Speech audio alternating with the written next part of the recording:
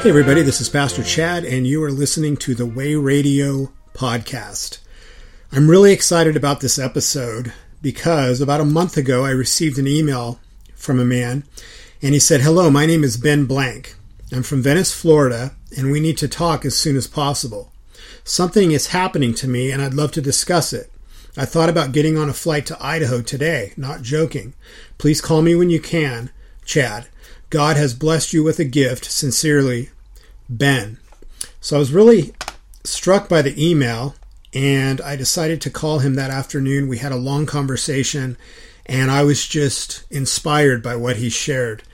He has been totally set free from addiction, from alcoholism, and from the cult that he was trapped in through the gospel of Jesus Christ. And the way that he came to be transformed by the gospel just touched my heart. It's a beautiful story. So we've been talking off and on over the last month, and I decided it would be a very good idea to have him on the podcast because I think what he shares and his testimony will be a great inspiration and a great blessing to everyone who hears it.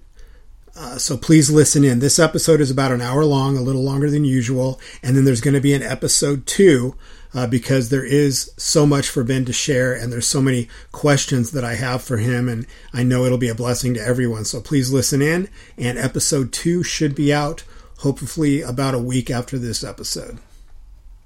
Ben, welcome to the show. Oh, thank you. Honored to be here. Thank you. Why don't you, if you could, just give us a little bit of your background. Let us know why you and I are, communicating now and what brought this about. Okay. Well, first of all, I was born in the Midwest. I was raised in a very liberal family. My mother and father were both college educated. My dad ended up eventually getting his PhD in child psychology, and my mother had a master's degree in fine arts. And it was a home of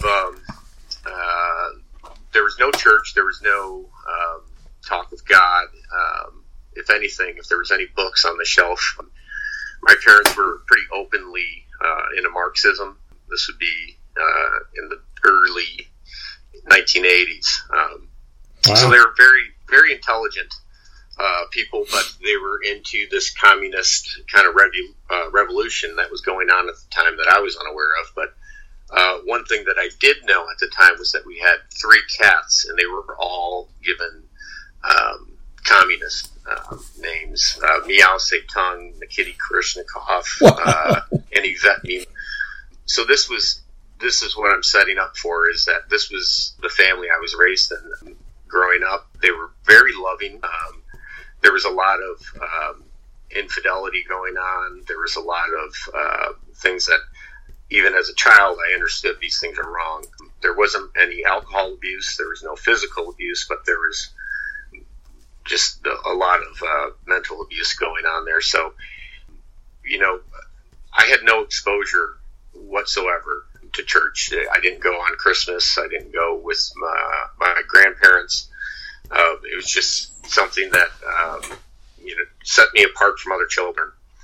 To fast forward, one pinnacle moment I had was when my grandfather passed when I was about 12 years old, and my father came home that day, and he came home to tell me what had happened, and I had told him, I said, "Grandpa must have died," and he said, "Yeah, how do you know?" And I said, "I don't know, I think God told me." And I remember I went into the backyard, and 2 of my friends came up to me and were trying to basically console me. And for some reason, one of them said, "Well, he's with God now." And I got really upset at that idea. And I remember I got into a pretty physical argument with both my friends at the time. And just from that point on, I just remember having this feeling of, the existence that God was real, but also that he was not a God that I wanted anything to do with. So my teenage years were basically filled with everything from, I was arrested for possession of heroin in Chicago. This would have been in my by the time I was 16. I was arrested for a home invasion charge related to heroin. I had been in multiple fights. My jaw broken, house arrest. I was about as rebellious a teenager that there was. One thing I did leave out is that my parents in that time also divorced. Further just kind of leading me down this road of just not really having anything to base my thoughts or feelings off of. It was just, by the time I was a late teenager, it was just whatever came my way, and I was going to do it. And that's pretty much the way I lived through my 20s also. I was a bartender in Chicago. I was in a couple of relationships that resulted in a child that was aborted. I was drinking heavily, using a lot of cocaine at the time. Close friend of mine in my late 20s ended up dying from a heart attack from cocaine, which just further kind of spiraled me down further and further. By the time I was 30, I had already been into a alternative kind of yoga on the beach. To the 30-day fat me up kind of treatment centers. Mm-hmm. I'd already been to a couple of those. And let's fast forward here just real quick to when I was 34 years old. I was dating a woman, and she came to me and told me that she was pregnant. And I, at that point, realized that I was going to be having a son, and that was going to be where I stopped drinking and drugging, and I was going to get serious about my life, and that didn't work out. It just continued further and further. I eventually got into steroids and bodybuilding and took that to an excess where I was basically competing twice a year in bodybuilding shows while drinking and drugging and trying to figure out how to be a father.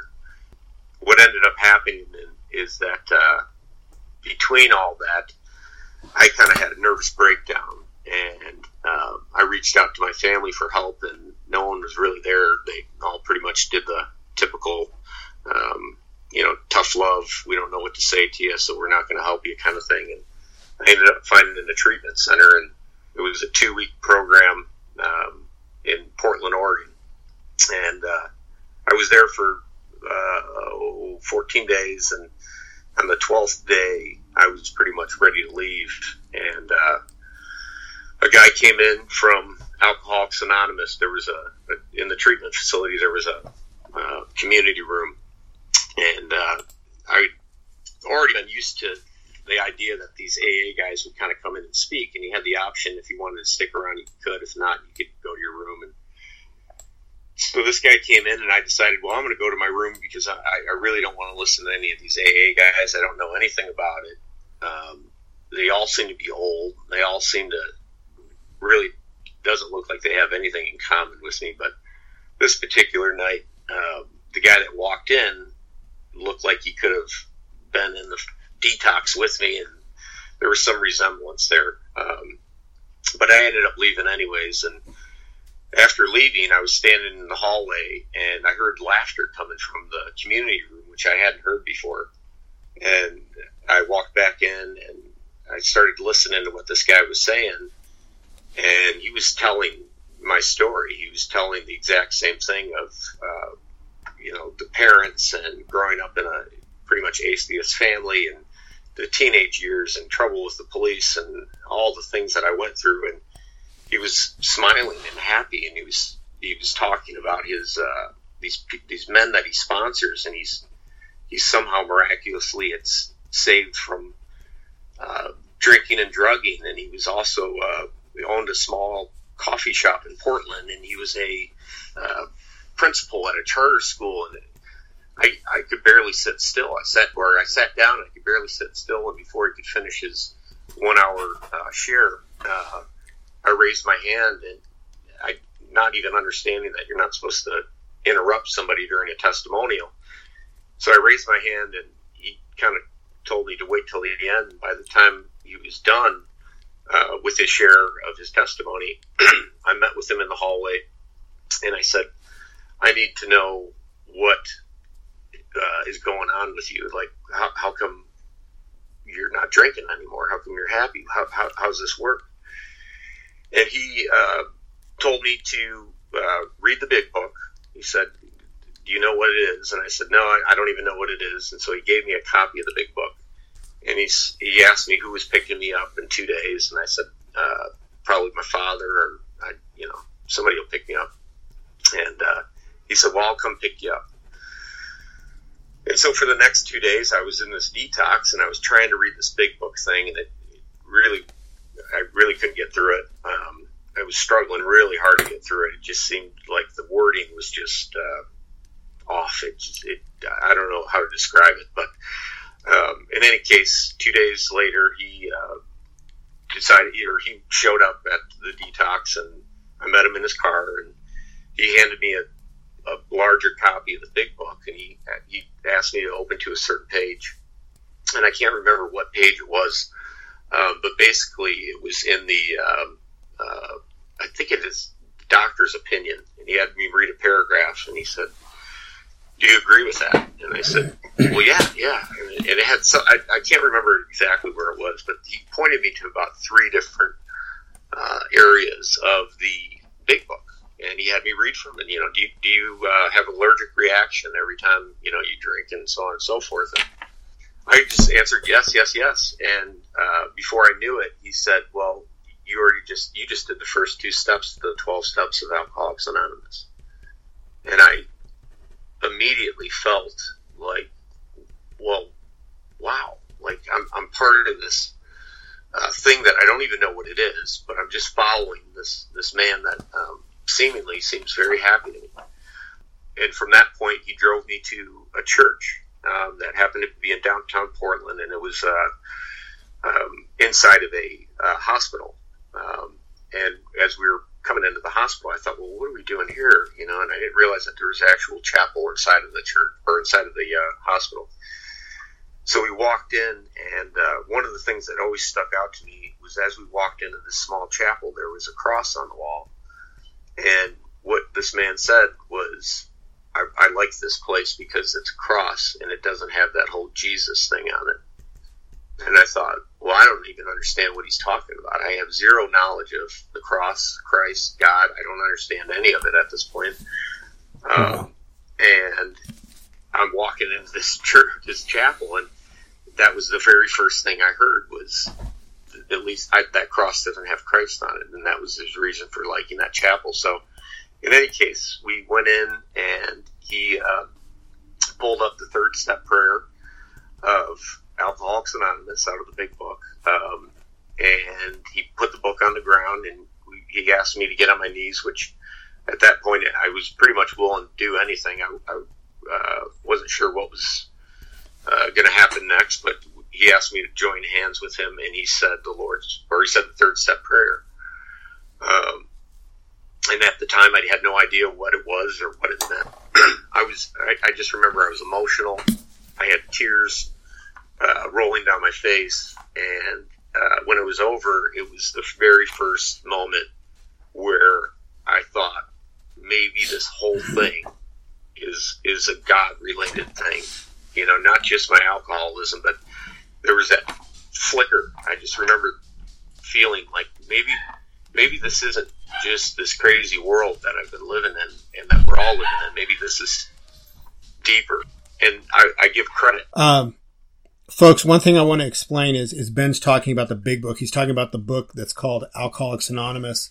If you've gone to our website, you've seen I've written about that book, Alcoholics Anonymous. And then, Ben, I don't want you to forget where you were, but I just want to interject these points because I think it's important for people to hear.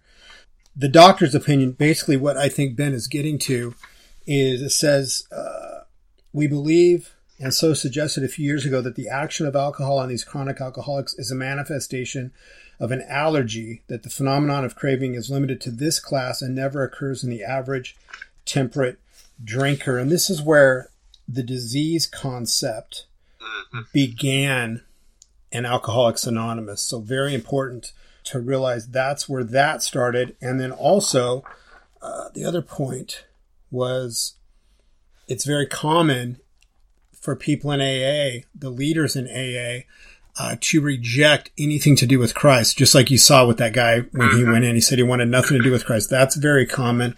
Yes. And then also the third step prayer. I'll try to find it. You can continue. I think it starts with God. I offer myself to Thee to to do with me as you will. I of myself am nothing. Right. Big problem with the third step prayer is people are fooled into thinking that they have accomplished in a relationship with God. Correct. At that point. And that's where that is really dangerous. And I think I've got some writing about that on the website as well. I'll try to find it. Go ahead.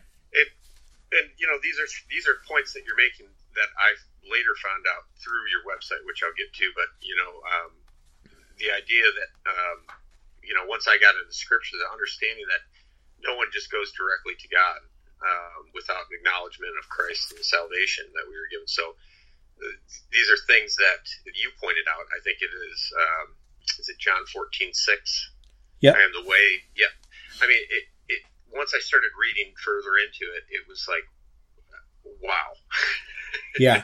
And how badly did I get fooled? But yeah, and I want to get into that as we go forward. Let me just say the third step prayer, and then you can continue. Yeah, absolutely. It's on page 63 of the Big Book, or the book Alcoholics Anonymous. It says, we are now at step 3.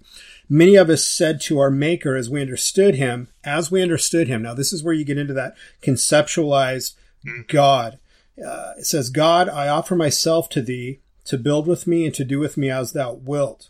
Relieve me of the bondage of self that I may better do thy will. Take away my difficulties, that victory over them may bear witness to those I would help of thy power, thy love, and thy way of life. May I do thy will always. We thought well before taking this step, making sure we were ready, that we could at least abandon ourselves utterly to him.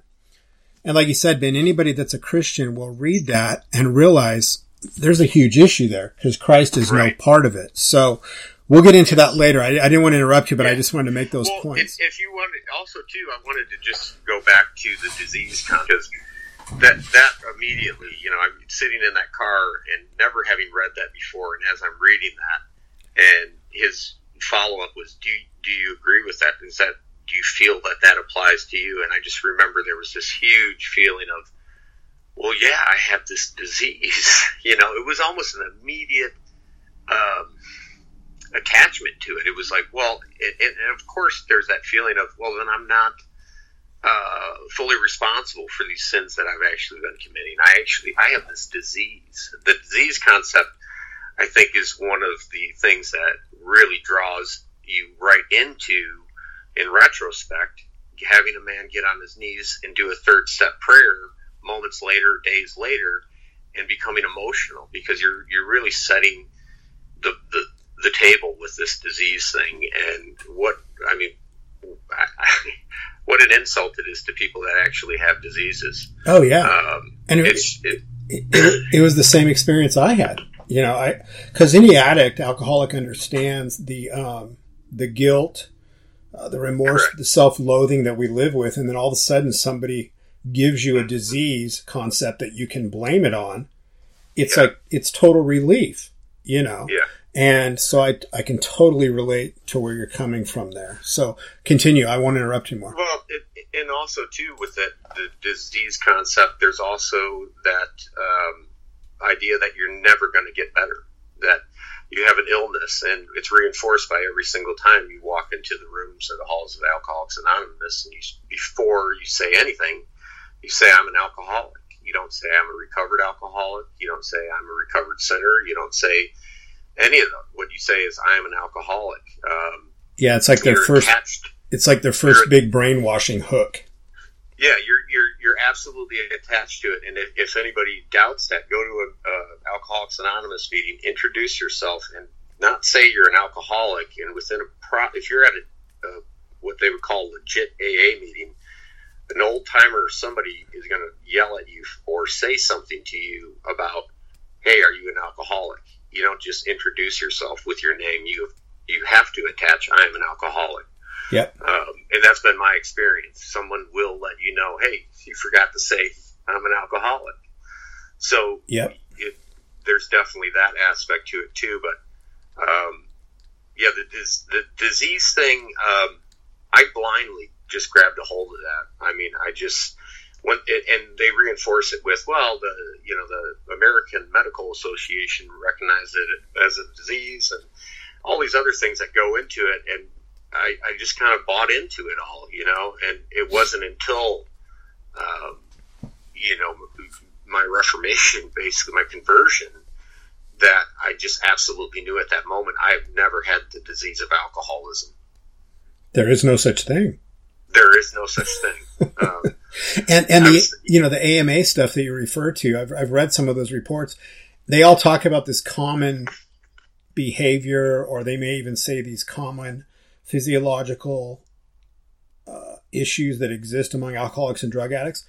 From what I can tell, everything I've read about that, it's because of the effects of drugs and alcohol. Mm-hmm. The disease concept that's sold through AA and the recovery industry is you're predisposed to it. It's a disease that's developed and carried out. But that's another story. Continue forward with what you were sharing.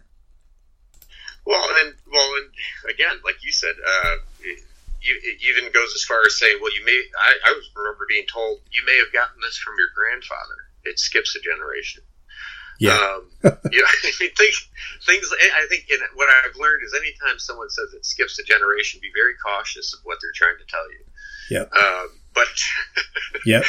In any case, So from the disease standpoint, that's very tricky. So I would warn anybody out there to really question that idea that you have a disease of alcoholism, you have a disease of heroinism, you have a disease of materialism, any ism, and they use the abbreviation in Alcoholics Anonymous for isms.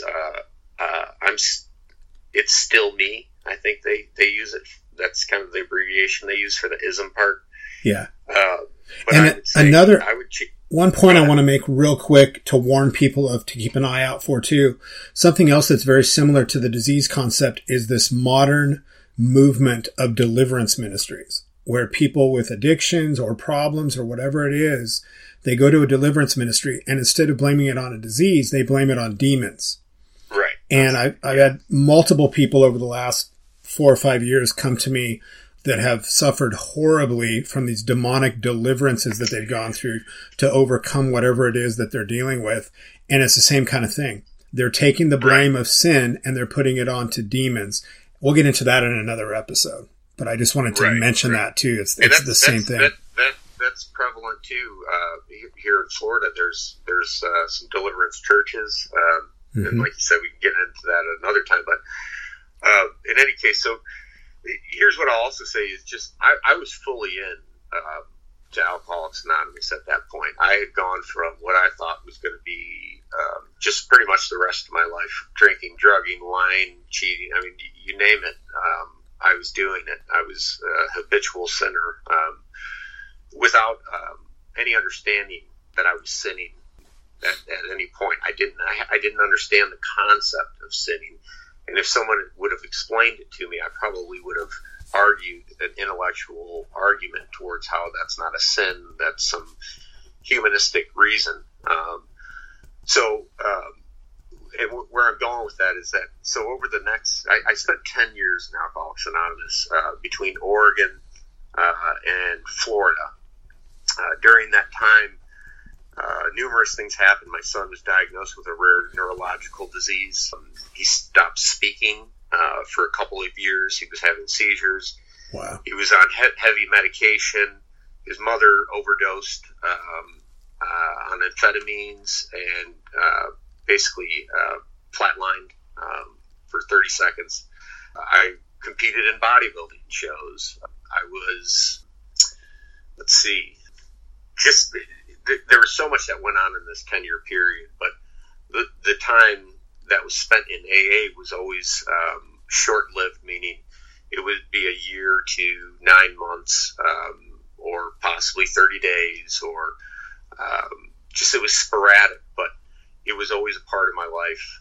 And anytime I was away from Alcoholics Anonymous, I always had this feeling like I had to go back.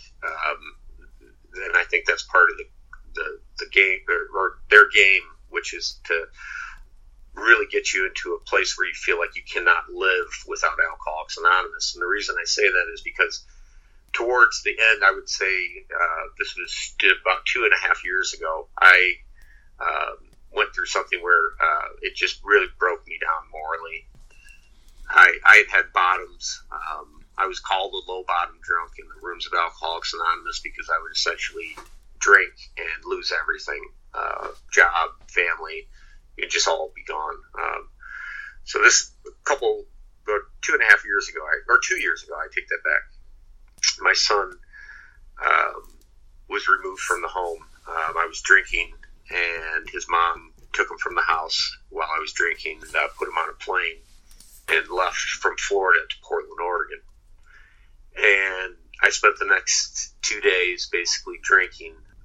Something happened that day where I realized that I wasn't fighting to go get my son, my alcoholism at that point. And I'm saying this in retrospect with the alcoholism because I do not believe it was alcoholism. I do believe it is sin.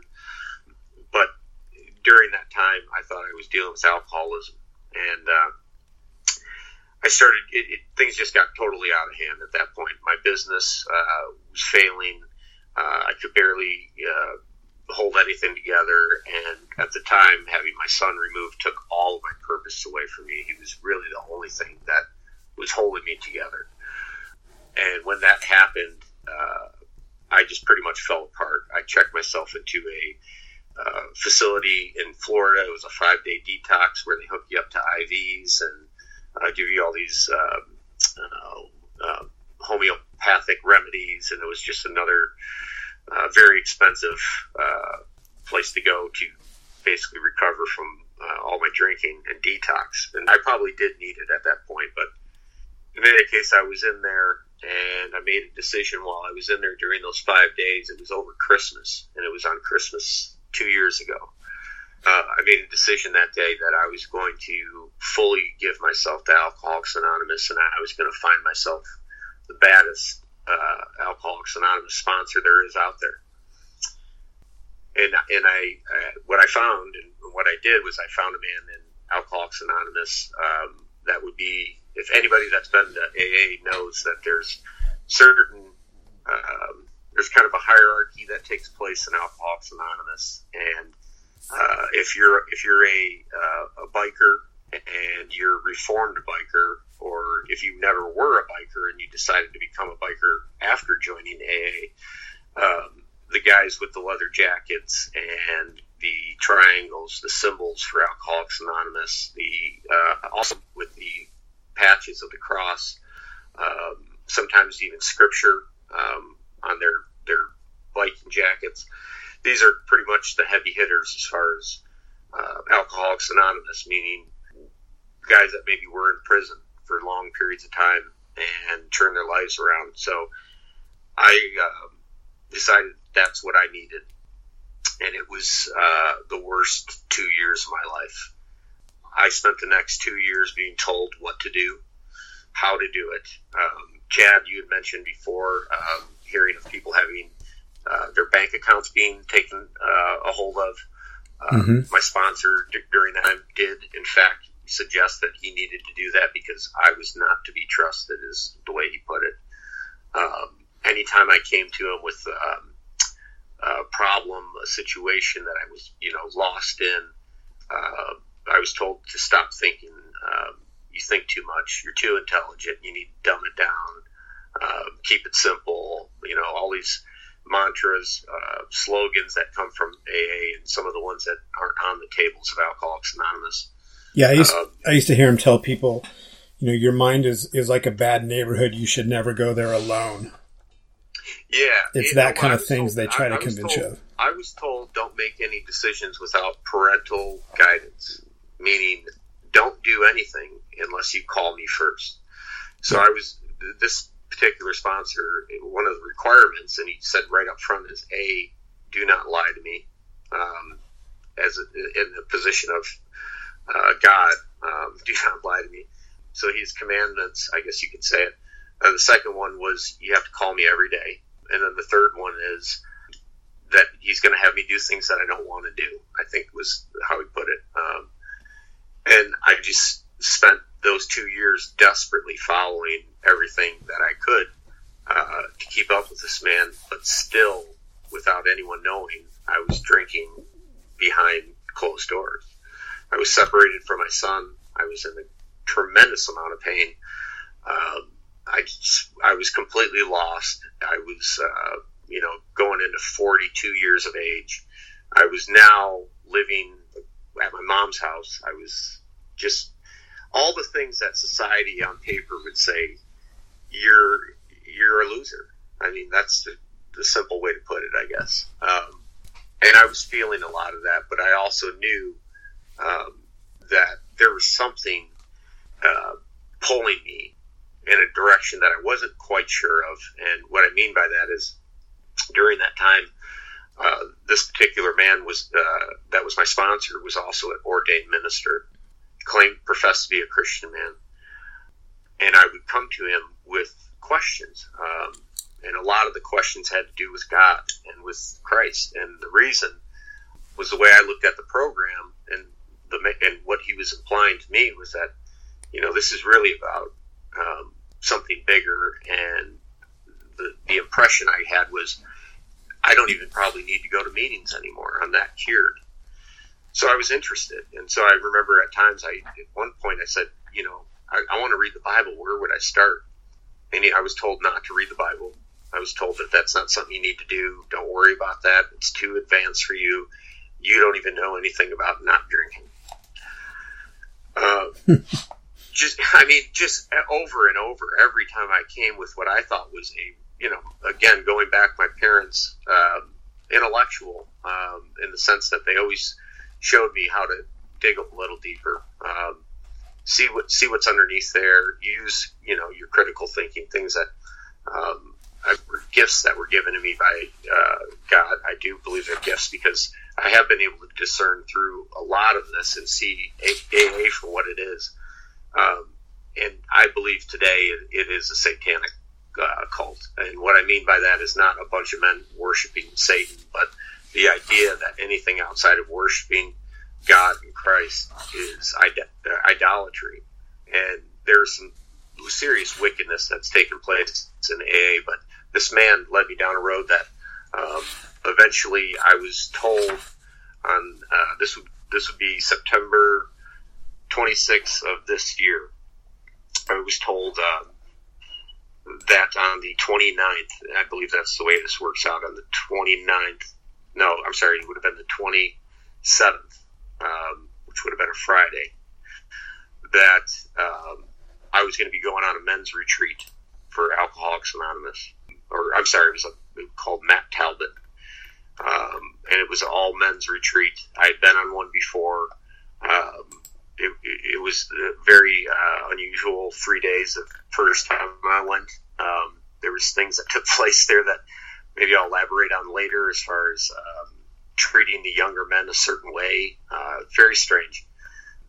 So in any case, I was supposed to go on this retreat, and the reason for it was that my son's birthday was on the 26th of September.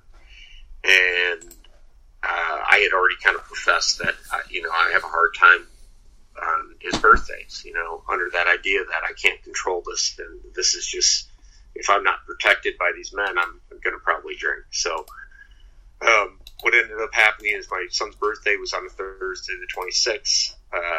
I ended up drinking that night, and it continued on the 27th. And my sponsor called me, and I didn't answer. On Saturday, continued drinking. I was basically drinking, falling asleep, waking up and drinking. And I was basically all alone. There was nobody around. And that's the way, just to back up a little bit, that's kind of the way my drink always ended, was I called it was suicidal drinking, meaning I would stop eating and I would drink for days and days and days and just not eat. Mm-hmm. And it was that's just the way I did it. And I would say things in Alcoholics Anonymous like, oh, I was too chicken to do it, and making light of something that I didn't realize was actually happening, was so close to taking me to that place. And I've said also, too, that there was points in my drinking where I had already made peace with the fact that my son may not have a father if I continued drinking. It got that bad that I really had almost come to a place of peace with that. And what I'll say today is that I'm in a place where if I lose my son, I would have peace in that because of what has happened, my salvation, being reborn, understanding what's actually going on with me and what's happened. But to just get back to that weekend, that Sunday, I did the same thing. I woke up, started drinking, and I was driving to the liquor store, and without knowing, I was involved in a traffic accident. I did not cause it. I was blindsided, T-boned, and I was spun around in a 360. And when I kind of came back to, I stepped out of my vehicle, and the woman that had ran into me came up to me and said, "I can smell alcohol. You're drunk." And I just remember all I said was, "I'm an alcoholic."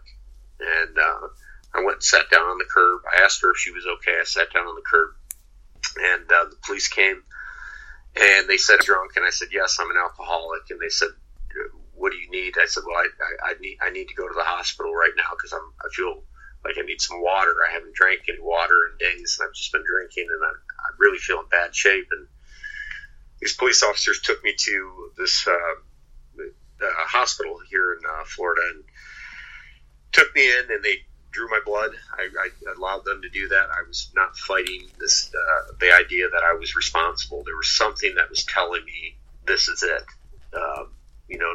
All the other bottoms may not have been this, but this something was going on. I was somewhat calm at this point, laying in the hospital. There was a police officer there with me that I've had communication with since that day, because I really I don't believe that humans are angels, but this man was angelic in the sense that he stood there with me and basically just said, "You're going to be all right." He had a cross around his neck, and he just reminded me that, you're going to be all right. You know what you need to do. And in any case, they took my blood, and in order for me to be released, I had to have someone pick me up. If not, they were going to Baker Act me, and what that means, I don't know if they have that in Idaho, but here in Florida, it's basically they put you in a place for 72 hours. They check you out. It's a pretty horrific. It's pretty bad. And he said, if you can't get anyone, I can't drive you home. So, somebody will have to take you and check you in. And I ended up calling the one man I didn't want to call, which was a close friend of mine who was a Christian man who went to church. And that's what I knew of him. He was a close friend to me, but I didn't know much more about his religious beliefs other than he went to church and he professed to be a Christian. I called him that evening and I said, "Could you come pick me up?" And he said, "Yes, I'll be there to pick you up," and which he did. And this is where things get a little, where I get I still get almost nervous to talk about it because I'm still replaying kind of what happened sometimes in my head. But he drove me back to my house, and he of course asked me, "Is there any alcohol in the house?" And I said, "No." At that point, I remember even thinking, once he leaves, I should probably just call an Uber and just go get some more alcohol. What's it going to hurt? I mean, this is it. That thought was even going through my head, but also the thought of maybe this is it. Maybe something else is going on. And what he said to me was, when you get inside, maybe you should listen to some music, or I don't know what you need to do to calm down. And this man is not an alcoholic. He's never dealt with addiction, as far as I know. And one thing he said to me, though, is he said, "Maybe you need to pick up the Bible and read some scripture." And at the moment, I went right back to when I was 12 years old, when I was finding out about my grandfather dying, and that anger. I remember feeling angry at the moment, but also I remember this feeling of why did he say it, and why does this seem like it's such a big deal to me right now? So, in any case, that's where it ended on that Sunday night. Anyways, that night I ended up just going to bed half drunk, obviously shaken up. Really not understanding what happened, not understanding why that accident took place, because that's another thing I left out, is that the officers, because of me being drunk, assumed I caused the accident, even though I had been T-boned, and obviously she had run into me. And why that's important, I'll get into a little bit later. But in any case, so that Monday, I woke and I just really shaken up, and I called my sponsor after this weekend that I missed. He had, responded to me, and I called him, and he picked up, and I just remember it was kind of like calling my dad. I mean, he was just really upset with me. I told him what happened. He was even more upset, and he said to me, "Well, what are you going to do?" And I said, "Well, I don't know what to do here. I don't know what to do." And he said, "Well, I know what you need to do." He said, "You need to go into this program at the Salvation Army. It's Celebrate Recovery." And he said, "It's 4 months. This is what you need to do." And I knew of this program because my son's mother had been in the same program for 4 months. Mm-hmm. And I knew that it did make a change in her life. But I also got to see what was happening in this place and what took place there. And I just certainly didn't feel, with what was going on, that I was ready for that. And that was met with great resistance. I was basically told, if I don't follow what he's saying, he's done sponsoring me. It's over, basically, for me in AA, is the way he put it. You might as well not come back. And I just remember feeling, really alone. Now I'm really lost. Now I've really, really worn out this AA thing. And as far as I've been told up to this point, this is the only way to get sober. I knew the modern, beach recovery places were full of shit from day one. Mm-hmm. Pardon my French, excuse me. It's the real world. Yeah. But, and then also too, it just, the idea that you're paying $15,000 to get sober, and they're also going to probably put you on Xanax and this and that. I mean, it's just at that time when I was going through, the alternative modern recovery, it was booming, and it was like a free-for-all. I even took a feng shui class while I was in a rehab facility. I mean, that's how crazy it got. But it's once I found, I'll interrupt real quick. It really is like the ultimate business model, because you charge people $15,000 a week, you get them into this program, you throw them out on the street, they relapse, they come back, you blame it on them for not working a good enough program, and then you charge them again and run them back through it. Yeah, it's crazy. I saw so many things that took place in those places that made me realize. And as a matter of fact, once I got into Alcoholics Anonymous and found my place in AA, where I, was finally making coffee at the meetings and doing these things, I was doing quote unquote service work. Yeah. Once I got in there, I would say things like, those modern recovery places, and I would bash these modern recovery places, not realizing what was happening to me in the rooms of Alcoholics Anonymous. Again, further leading me to the point where once this day unfolded and I was in this traffic accident, and I realized that my sponsor no longer wanted anything to do with me. And again, this man is well known, teaches classes. He was considered an ordained minister. Everybody looked up to him. They asked him to speak at different meetings around Florida, things of that nature. And here I was now completely lost. And the only thing that kept going through my head over the next, it was 36 hours basically, from that point on Monday, which was the 1st of October, I believe, then, or the 30th. But from that point on, the next 36 hours was spent in bed. I did not eat. I sometimes look back at it as was like an almost involuntary, like, fasting period. So let's be clear. So this is like 3 months ago. Yes. Okay. Just so people understand. This was 3 months ago. So during that time, I was basically laying in my bed in the fetal position. I was in and out of. I couldn't tell if it was sleep or not sleep. There was errors. I remember there was no voices. There was no visual, like, face. There was no hand of God. There was no white light. There was nothing like that. But I do remember just feeling terrified on some level. I just felt like something was coming to a head, almost in the same way, when you're about to physically vomit.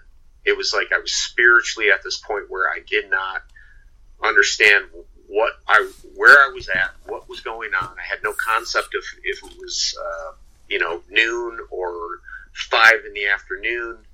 And I just remember hearing the word scripture in between all this. And also, too, there was what I would describe as it almost seemed like there was like a ghost or something that was flying in circles. It was very strange. I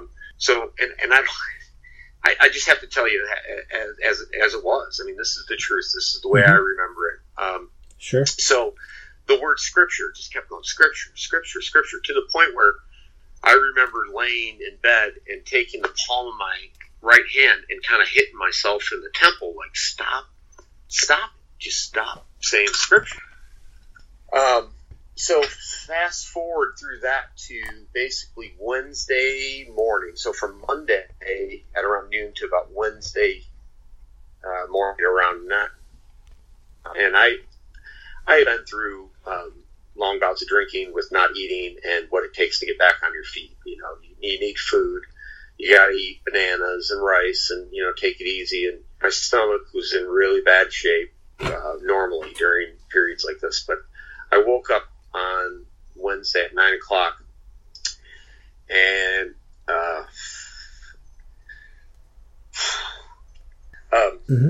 also I get a little choked up even thinking about how this all went.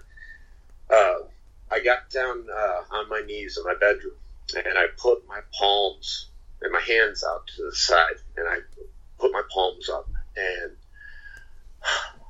I said, Lord, please help me.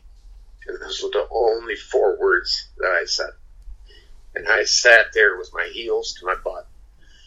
And I just tears, happy tears, joyful, these tears of contentment. I felt warm. I felt as if that moment when, you're a kid and you're really scared and your dad or your mom is there to just put their hand on you and let you know it's going to be okay no matter what. You're okay from here on out. And I just remember this feeling rushing through me. And right after that, the very first word that came into my head again was scripture. And this time, for some reason, I just picked up the Bible and I started reading from Genesis. I could barely get through a page before I was back, like, on my knees, begging for forgiveness, because I was just blown away that what I read in just that first page of Genesis, it was like,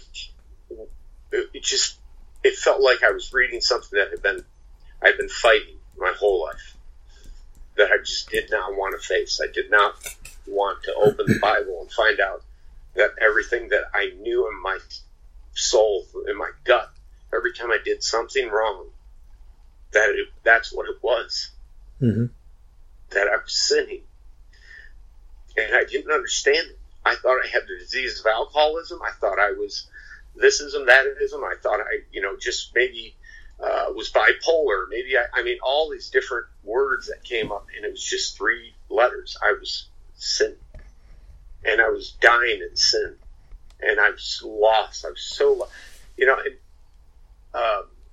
What ended up happening was that as I read over the next 2 days, I was praying. For whatever reason, I was being guided to certain portions of the New Testament. I wasn't following any pattern, but I was reading things that were just giving me hope and inspiration. And those things, as weird as it sounds, were all things that were about the idea that I was sinning to my Creator. Mm-hmm. And it was blowing me away. The concept that was what was really happening. And all of a sudden, all the confusion started going away as far as what was happening with me, my whole life. And the very first thing I did was I knew of a man that was in Celebrate Recovery and had stopped going to AA. And so I frantically called him and I said, "Can I talk to you and meet with you?" And I'm sorry, I did not know he was in Celebrate Recovery. I was just told that he had gotten sober through Christ a couple years prior to that. Mm-hmm. So I reached out, and he met me for lunch, and I said, "How did you do this? I mean, are you really, are you like in Christ alone?" And he said, "Yeah." He said, "I go to Celebrate Recovery." And I remember there was a kind of a feeling like, well, wait a minute, whoa. Like, I knew very little about Celebrate Recovery, but what I was reading in Scripture was telling me that Christ alone was sufficient. Mm-hmm. That the idea of having to work 12 steps that God himself didn't command of us, I mean, it just wasn't adding up. Something was wrong with that. And so at that point, I was still not convinced, I guess, that I was okay. There was something that was telling me maybe there's something wrong with me. Maybe I have completely lost my mind. And I was at that point.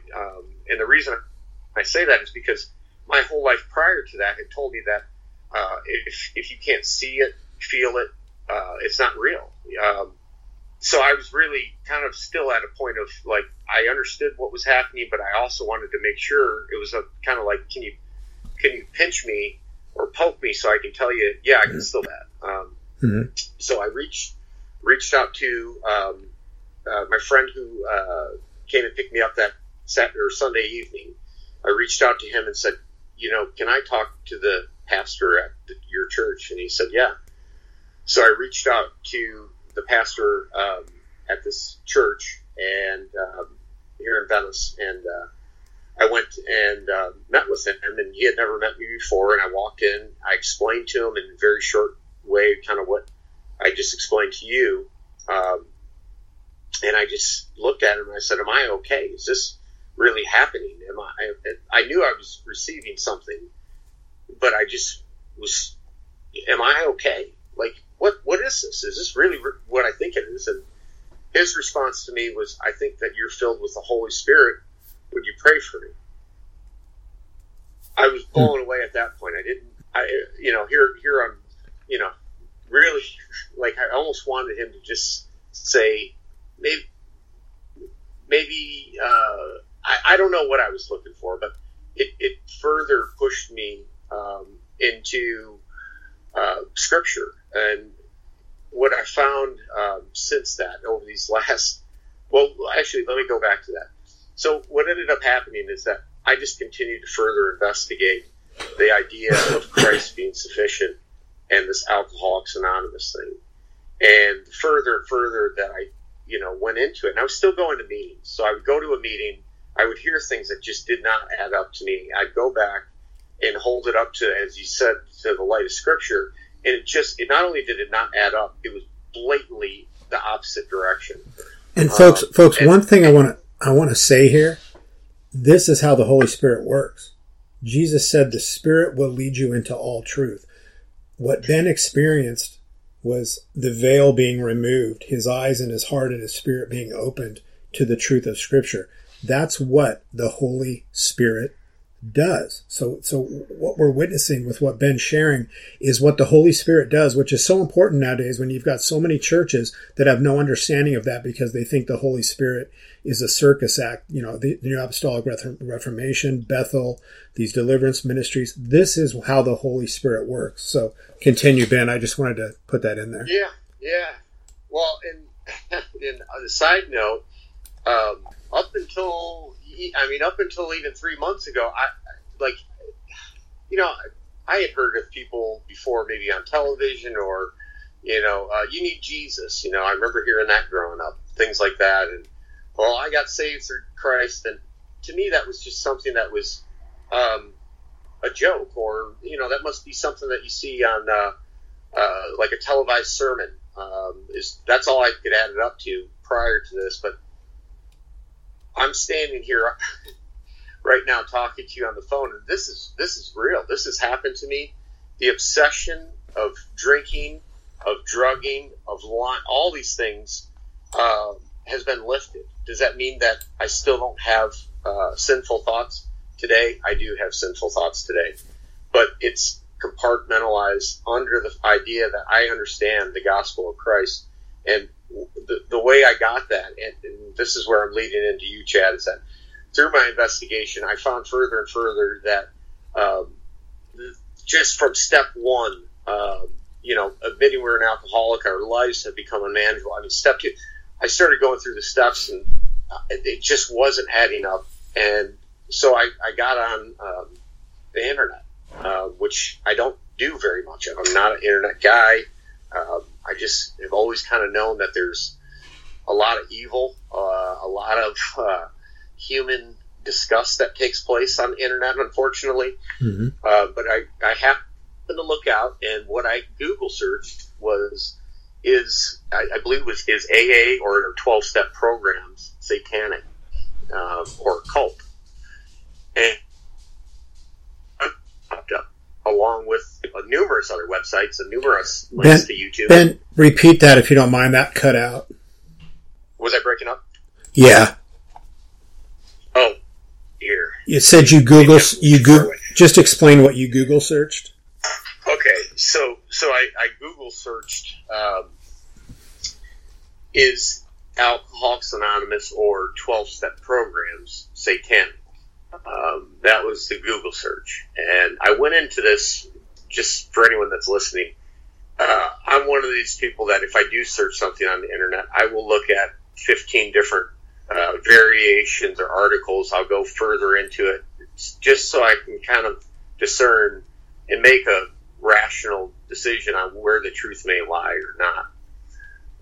No pun intended. But in any case, as I'm researching it and going through, I went to a couple of different links on YouTube, and there was some people that I could see were pointing to AA as being satanic in the sense that maybe they just really didn't like being there, or maybe they just picked up on something that I didn't pick up on right away.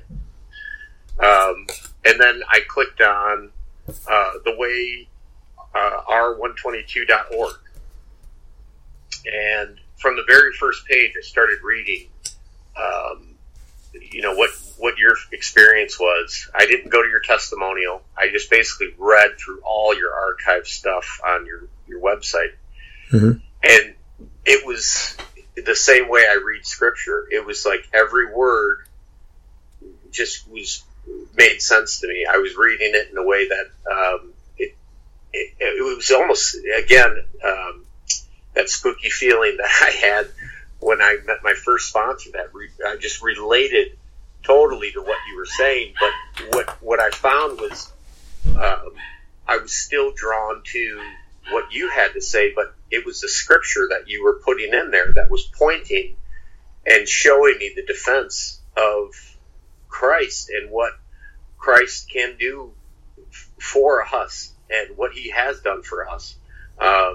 It just further pushed me into it, and I couldn't deny it anymore. All the things that I kind of went, oh, well, it's just, maybe it's this or maybe it's that, or maybe AA is just all about money. I don't know. But the further I went into it, the more I realized I don't think I could be a part of this anymore. as far as Alcoholics Anonymous or any 12-step program of that nature, or any nature. Mm-hmm. But I was also at a point too where I thought, what about my fellow man? What about this? What about my fellow man that's in the rooms of Alcoholics Anonymous, that's just like me, that's blinded? How come, the questions of how come my eyes and ears have been opened and I see the truth, and all these thousands of people, hundreds of thousands of people every day march into these rooms and are participating in Satanism. And again, too, the viewers out there, it feels weird for me to even say the word Satanism. That was as unbelievable to me as the idea of what happened to me on September 29th of 2018. And I was not a believer. I was not a believer in any of this. And I think people need to understand, Satanism doesn't mean they're sacrificing chickens and children and everything.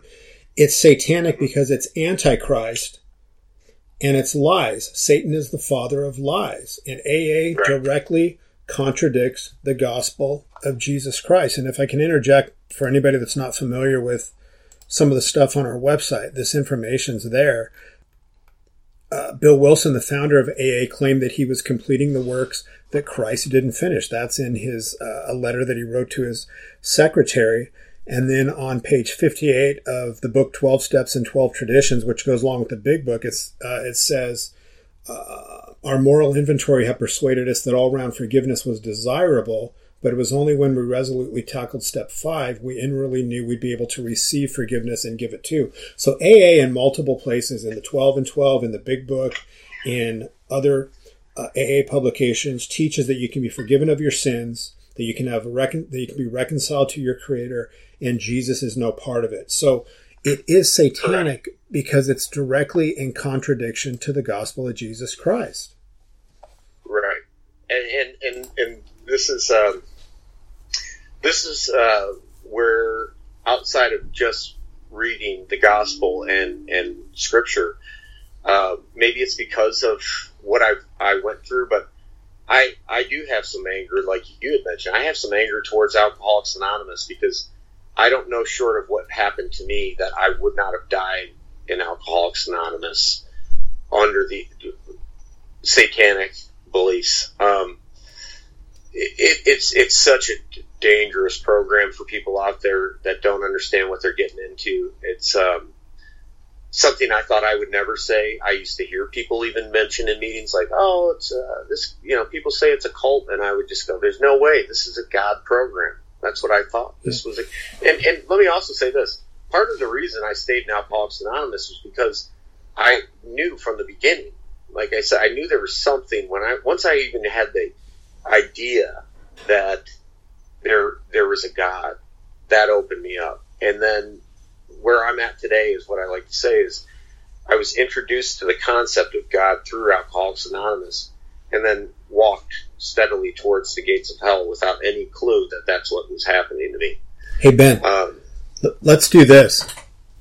We're at an hour, and that last statement is a perfect segue. Yeah. What I'd like to do, if you're up for it, is we'll do this in 2 episodes. So I hope you were as blessed by Ben's testimony as I was, and I hope you'll come back and listen to episode 2. Like I said, hopefully that will be out in about a week, and I have a lot of questions for Ben.